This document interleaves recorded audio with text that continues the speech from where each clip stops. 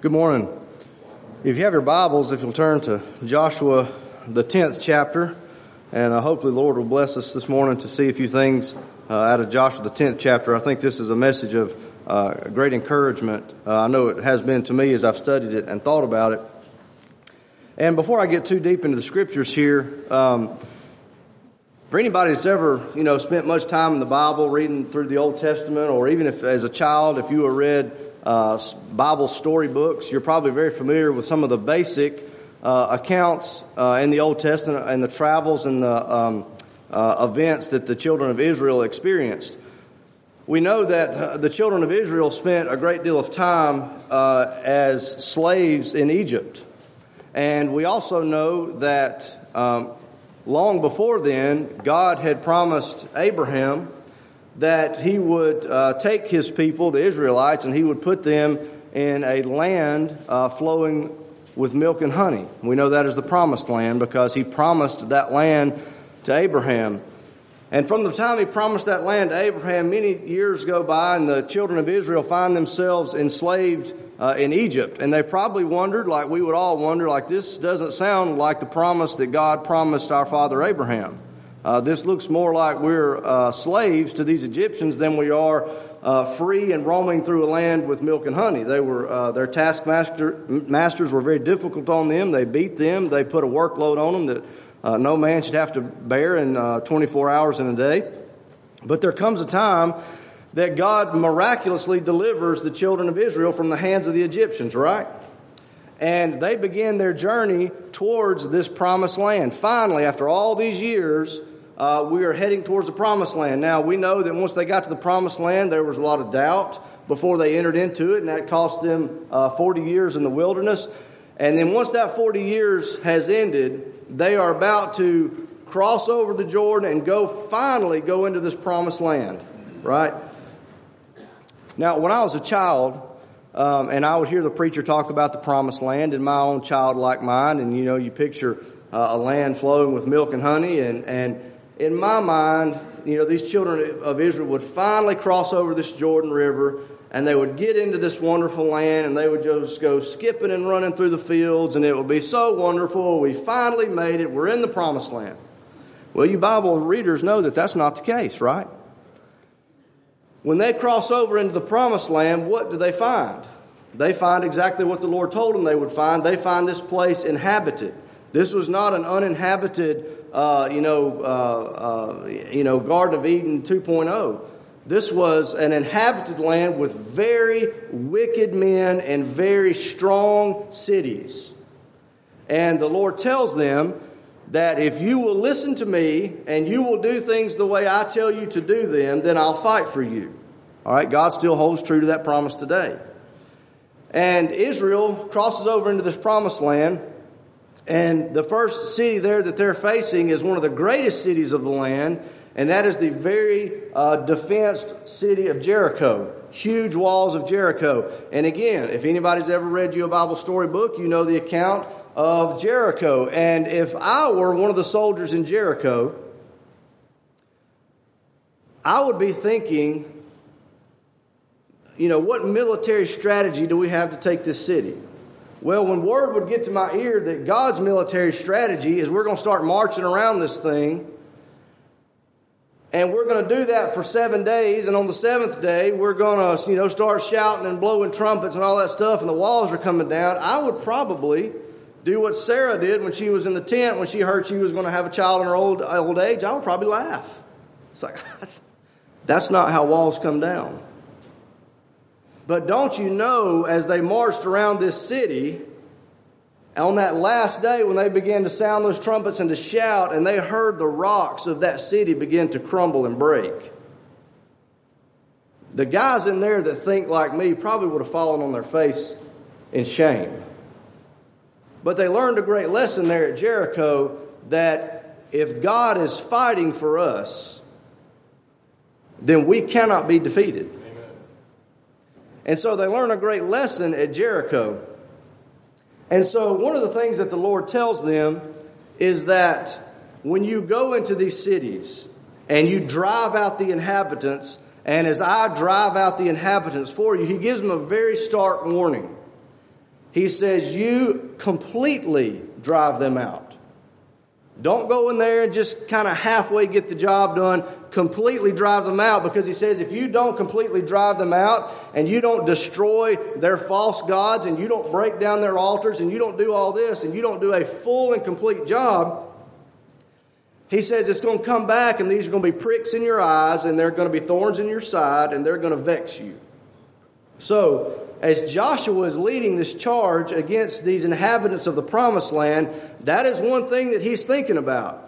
Like, when we go in here, we've got to fully and complete this job, because that's what our Lord commanded us. And if we are in good favor with the Lord, look at these crumbled walls of Jericho. My goodness, who can stop us? So they probably had a very keen sense of doing things the Lord's way. Now, what do you think all the other inhabitants of the promised land at this point begin to think?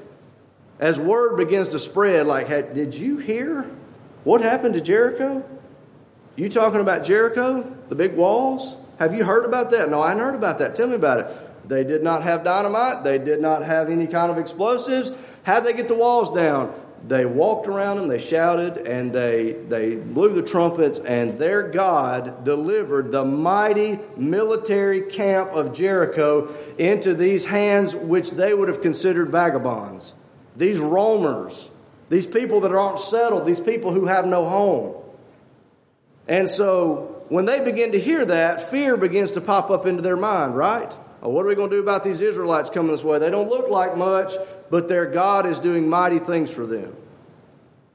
And so the kings of the inhabitants of the land begin to unite themselves together. There are 5 kings that get together and say, listen, if we stand any kind of chance against these Israelites, we're going to have to join forces, right? So they began to join forces over here and begin to combine their military. But one of the next great cities in line, and remember, Joshua does not have an iPhone to pull up and say, what's the next great city? What's its name? What is it like? Obviously, they would send scouts out to see, but Joshua, they don't have the knowledge that we have today. And listen, they don't fire Patriot missiles. They don't have machine guns. When you went in there to fight, you had to be a man's man. And you fought hand to hand with blades and shields, right? Well, the next big city coming up on them is called Gibeon. And the Bible says it's a royal city. It's a great city. It's not some little podunk city like Ai was. And instead of joining with the kings to fight, they come up with this plan to deceive Joshua and the Israelites so they can stay on their good side. And so what happens is, this royal city, some of the men of this royal city, they put on raggedy clothes. They go get shoes that have holes in them. They take moldy bread. And they go to the camp of the Israelites, and they come up to Joshua and the Israelites and say, oh, we're from a faraway country. But we've heard what your God can do, and we want to make a treaty with you, and we want to be on your side. Now, another sermon for another day is the Bible says that Joshua and the Israelites asked not of the Lord. They should have asked the Lord about what was going on, but they didn't. My thought on that is you need to ask of the Lord before you jump off into commitments. Marriage, friends, careers, whatever. You need to ask of the Lord. But they didn't. And so Joshua says, well, certainly, you poor vagabonds, sure, come on, you can be a part of us. We give you our word, we will not harm you. Well, about 3 days later, guess what Joshua finds out? These men are not from a far country. These men are the next city in line, and now they've deceived us into not fighting with them. Well, Joshua, interestingly enough, I tell you what I would have probably done. I said, contract null and void. But Joshua has made an oath in the sight of God, and he honors that oath. But he says, we won't destroy you, but you will become our laborers. You're going to be the workers of wood, and you're going to have to be employed under our rule. All right? So that's an honorable thing to do. Well, guess what the 5 kings do? Did you hear what Gibeon did? They went over there and they tricked Joshua, and now they're on the side of the most powerful people. And so the 5 kings say, all right, before we defend our own self, let's go get the city of Gibeon. And let's destroy them because they joined forces with the Israelites. Yeah. And so they go to attack the city of Gibeon, and they send men to Joshua and say, listen, you gave us our word you'd fight for us. And so Joshua says, you're right, and I will. And so Joshua and the men of Israel go to defend the city of Gibeon. You know, sometimes we're a little too much tooth for tooth, eye for eye nowadays. Right. Joshua really, he didn't have to go do that.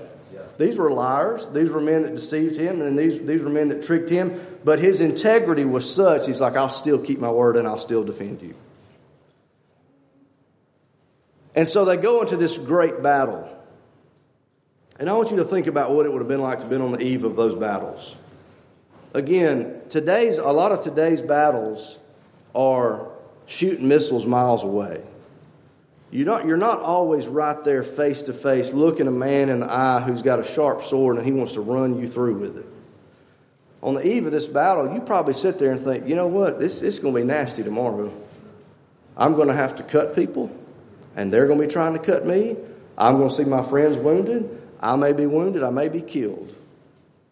And Joshua probably sits there and is thinking, God told us to completely drive them out.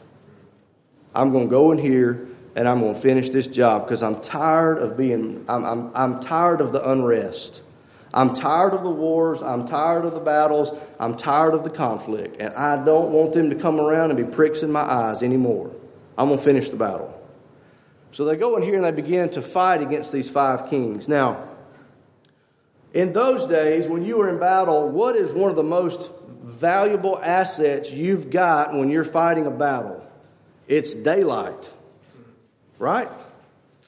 Because when darkness comes, they don't have, all these LED lights, and they don't have infrared and thermal imaging. You need daylight to drive out this enemy, right? And so as Joshua begins to fight this battle, a man whose mind is heavy with the burden of conflict and the task that they've got set before them, he wants to finish this job, right? And he begins to fight against them. And he fights, and as the day goes on, they continue in battle, and they continue in battle. And if I were Joshua, and I had that task at hand, what I would be doing is I would be fighting, but I would constantly be looking at how much daylight I've got. Because if darkness comes, they can scatter, they can regroup, and I've got to do the same thing tomorrow. I hope you're following me. Have you ever had a task that you really wanted to get done? And what do? You watch the clock. Oh, I got so much time. I got to get it done. Got to get it done. Got to get it done. Joshua's watching the sun because that's his clock. Right. And he's got to get this thing completely resolved in order to get these pricks out of his eyes and these thorns out of his side. Now, let me read this to you in Joshua the 10th chapter. It says, and it came to pass as they fled from before Israel and were in the going down to Beth-horon that the Lord cast down great stones from heaven upon them. Now, if you read in the book of Job, I want you to think about the walls of Jericho for a second. If you read in the book of Job, what Job tells us is that the Lord has hailstones stored up in the treasuries in heaven for the day of battle. Now, I'm not a doomsday prepper, but I stock ammunition up because it's getting hard to find. And what if things go bad? I need to have bullets, right? Some of you do it too. But we don't ever need to forget that when we're backed into a corner, all God's got to do is open up the sky. Amen. And He can rain down on our enemies and empty those treasuries in heaven. And that's exactly what He does here. That's right. And it says, and they died, they were more which died with hailstones than they whom the children of Israel slew with the sword. Then spake Joshua to the Lord in the day when the Lord delivered up the Amorites before the children of Israel. And he said in the sight of Israel, listen to this now. He said in the sight of Israel, because his heart is saying this, I need more daylight. I'm tired of the conflict. I'm weary. I'm ready to put this behind me. I need daylight. And this is what happens. He cried and said in the sight of Israel, Sun, stand thou still upon Gibeon, and thou moon in the valley of Aharon. And the sun stood still, and the moon stayed, until the people had avenged themselves upon their enemies. Y'all see that? This is not a fairy tale, folks. This is a true, actual account that happened in our history. That God's people are fighting against an enemy, and in order to completely wipe them out and rid themselves of this conflict, they need daylight. And the only way to get more daylight is for that sun to stop in the sky. And that's exactly what God did. Now, can you imagine Joshua and those people of Israel as Joshua is fighting? Remember, they're not just sitting back pushing buttons and blowing people up. They're out there hand to hand fighting and slaying each other. A horrible, tiring scene. And can't you imagine Joshua as he fights, he looks up and says, we got maybe 3 hours. And he fights a little bit more and he looks up and says, well, we still got 3 hours. And he keeps fighting and he says, well, if I just had 3 more hours, I could do it. I still got 3 hours. Can you imagine what Josh, he felt the same thing, I bet you, that he felt when he heard the walls of Jericho crumble. Because the sun stood still in the sky, and because of it, a great victory was won. Right. Now, hold on to that. In the New Testament, the book of Mark, you read about a man named Bartimaeus. And Bartimaeus is a blind man. In today's time, if you're a blind man, you can go down to the Institute of the Blind, and they will employ you. You can make light bulbs, you can make pens, you make all kind of janitorial supplies, and you can actually function in society and pretty much be self-sustaining. There's a lot of opportunity for blind people today, but not back then. Back then, if you were blind and if you didn't have somebody to take care of you, you know what you became? A beggar. And all you had was what people gave you. There was no moment where you just sat there in the comfort of all the things that you had. It was a constant begging of somebody to give you something to sustain you. Bartimaeus wakes up in the morning and he doesn't get to go to his pantry, pull out the bacon and pull out the eggs and go to fry it. Bartimaeus probably sleeps on the streets. And Bartimaeus wakes up and he begins his day. And he begins to beg. Bartimaeus doesn't go down to the bathhouse and bathe because he doesn't know how to get there because he can't see. Bartimaeus is a filthy, malnourished, worthless beggar in the sight of men. Can y'all picture him? Do y'all see the misery that he has in his life? What a terrible way to have to live.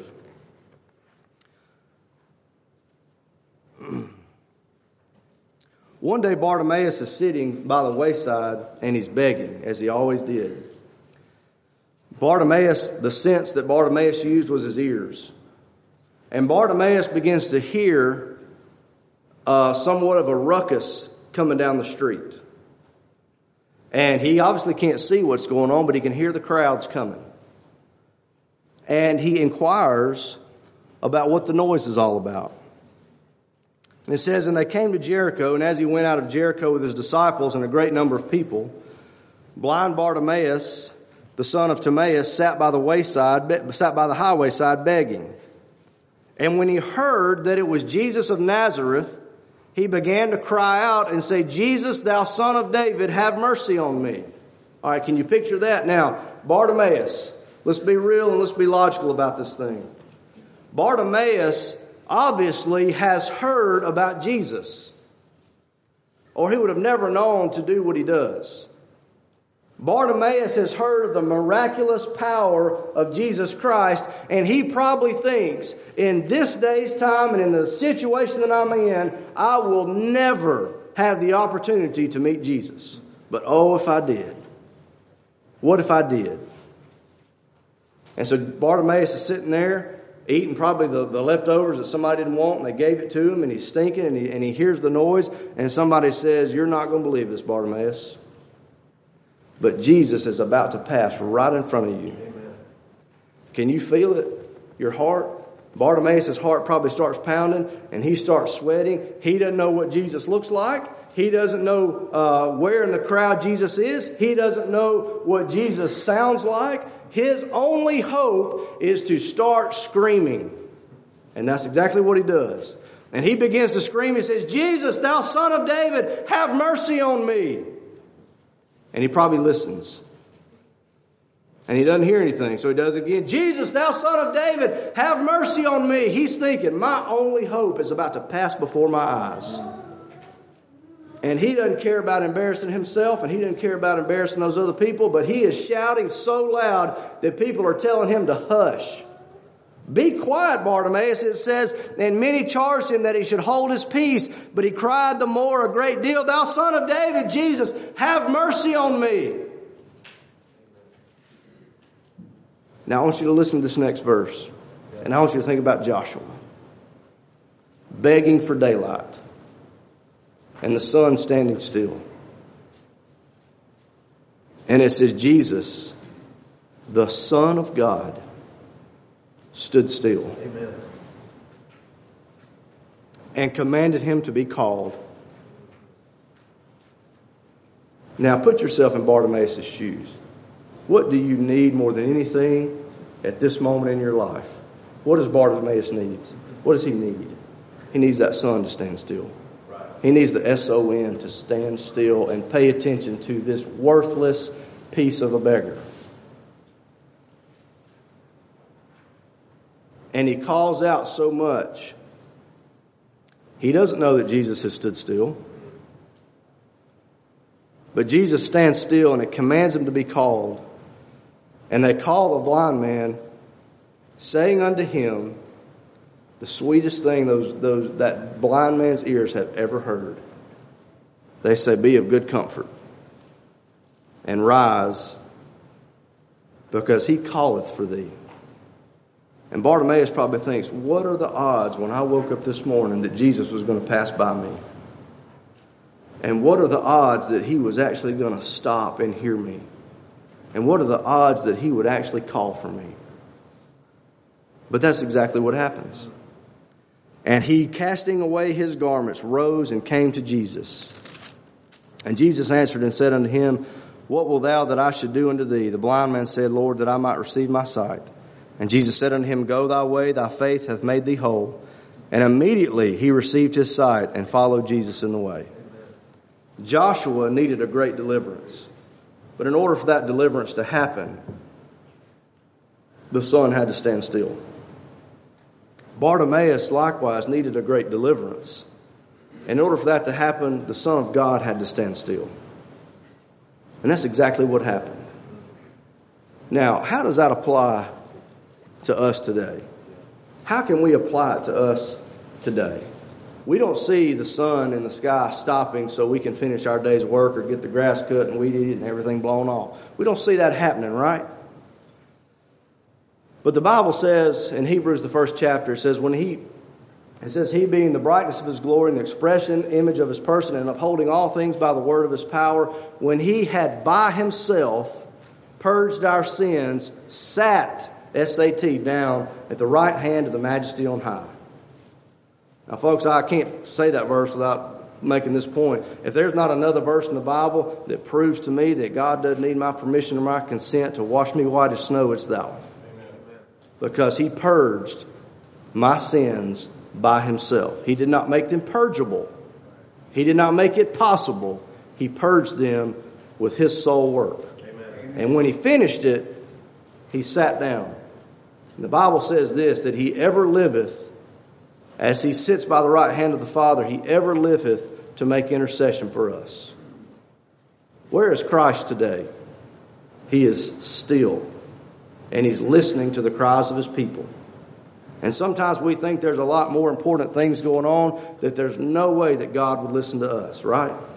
But I want you to think about it as I close.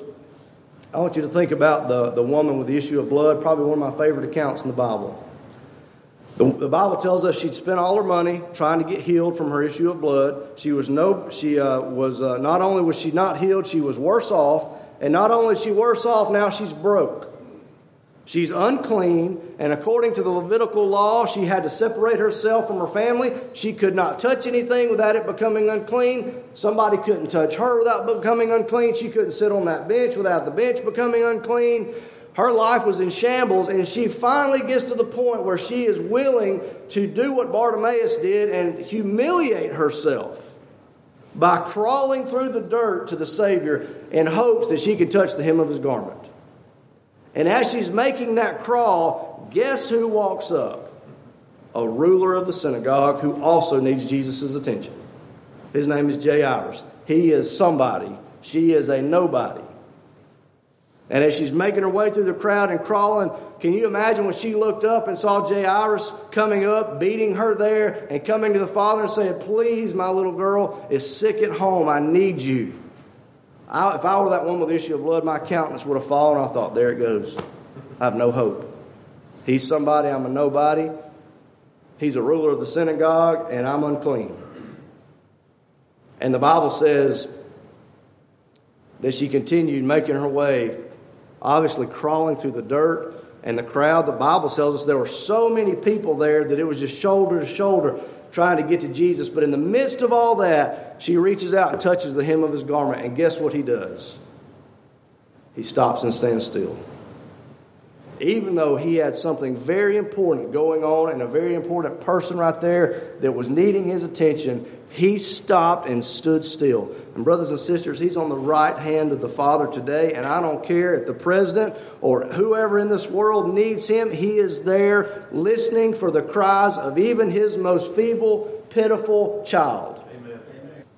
And we sing a song that says, "Because he lives, I can face tomorrow," right? I would like to add to that, because he listens, I can face tomorrow.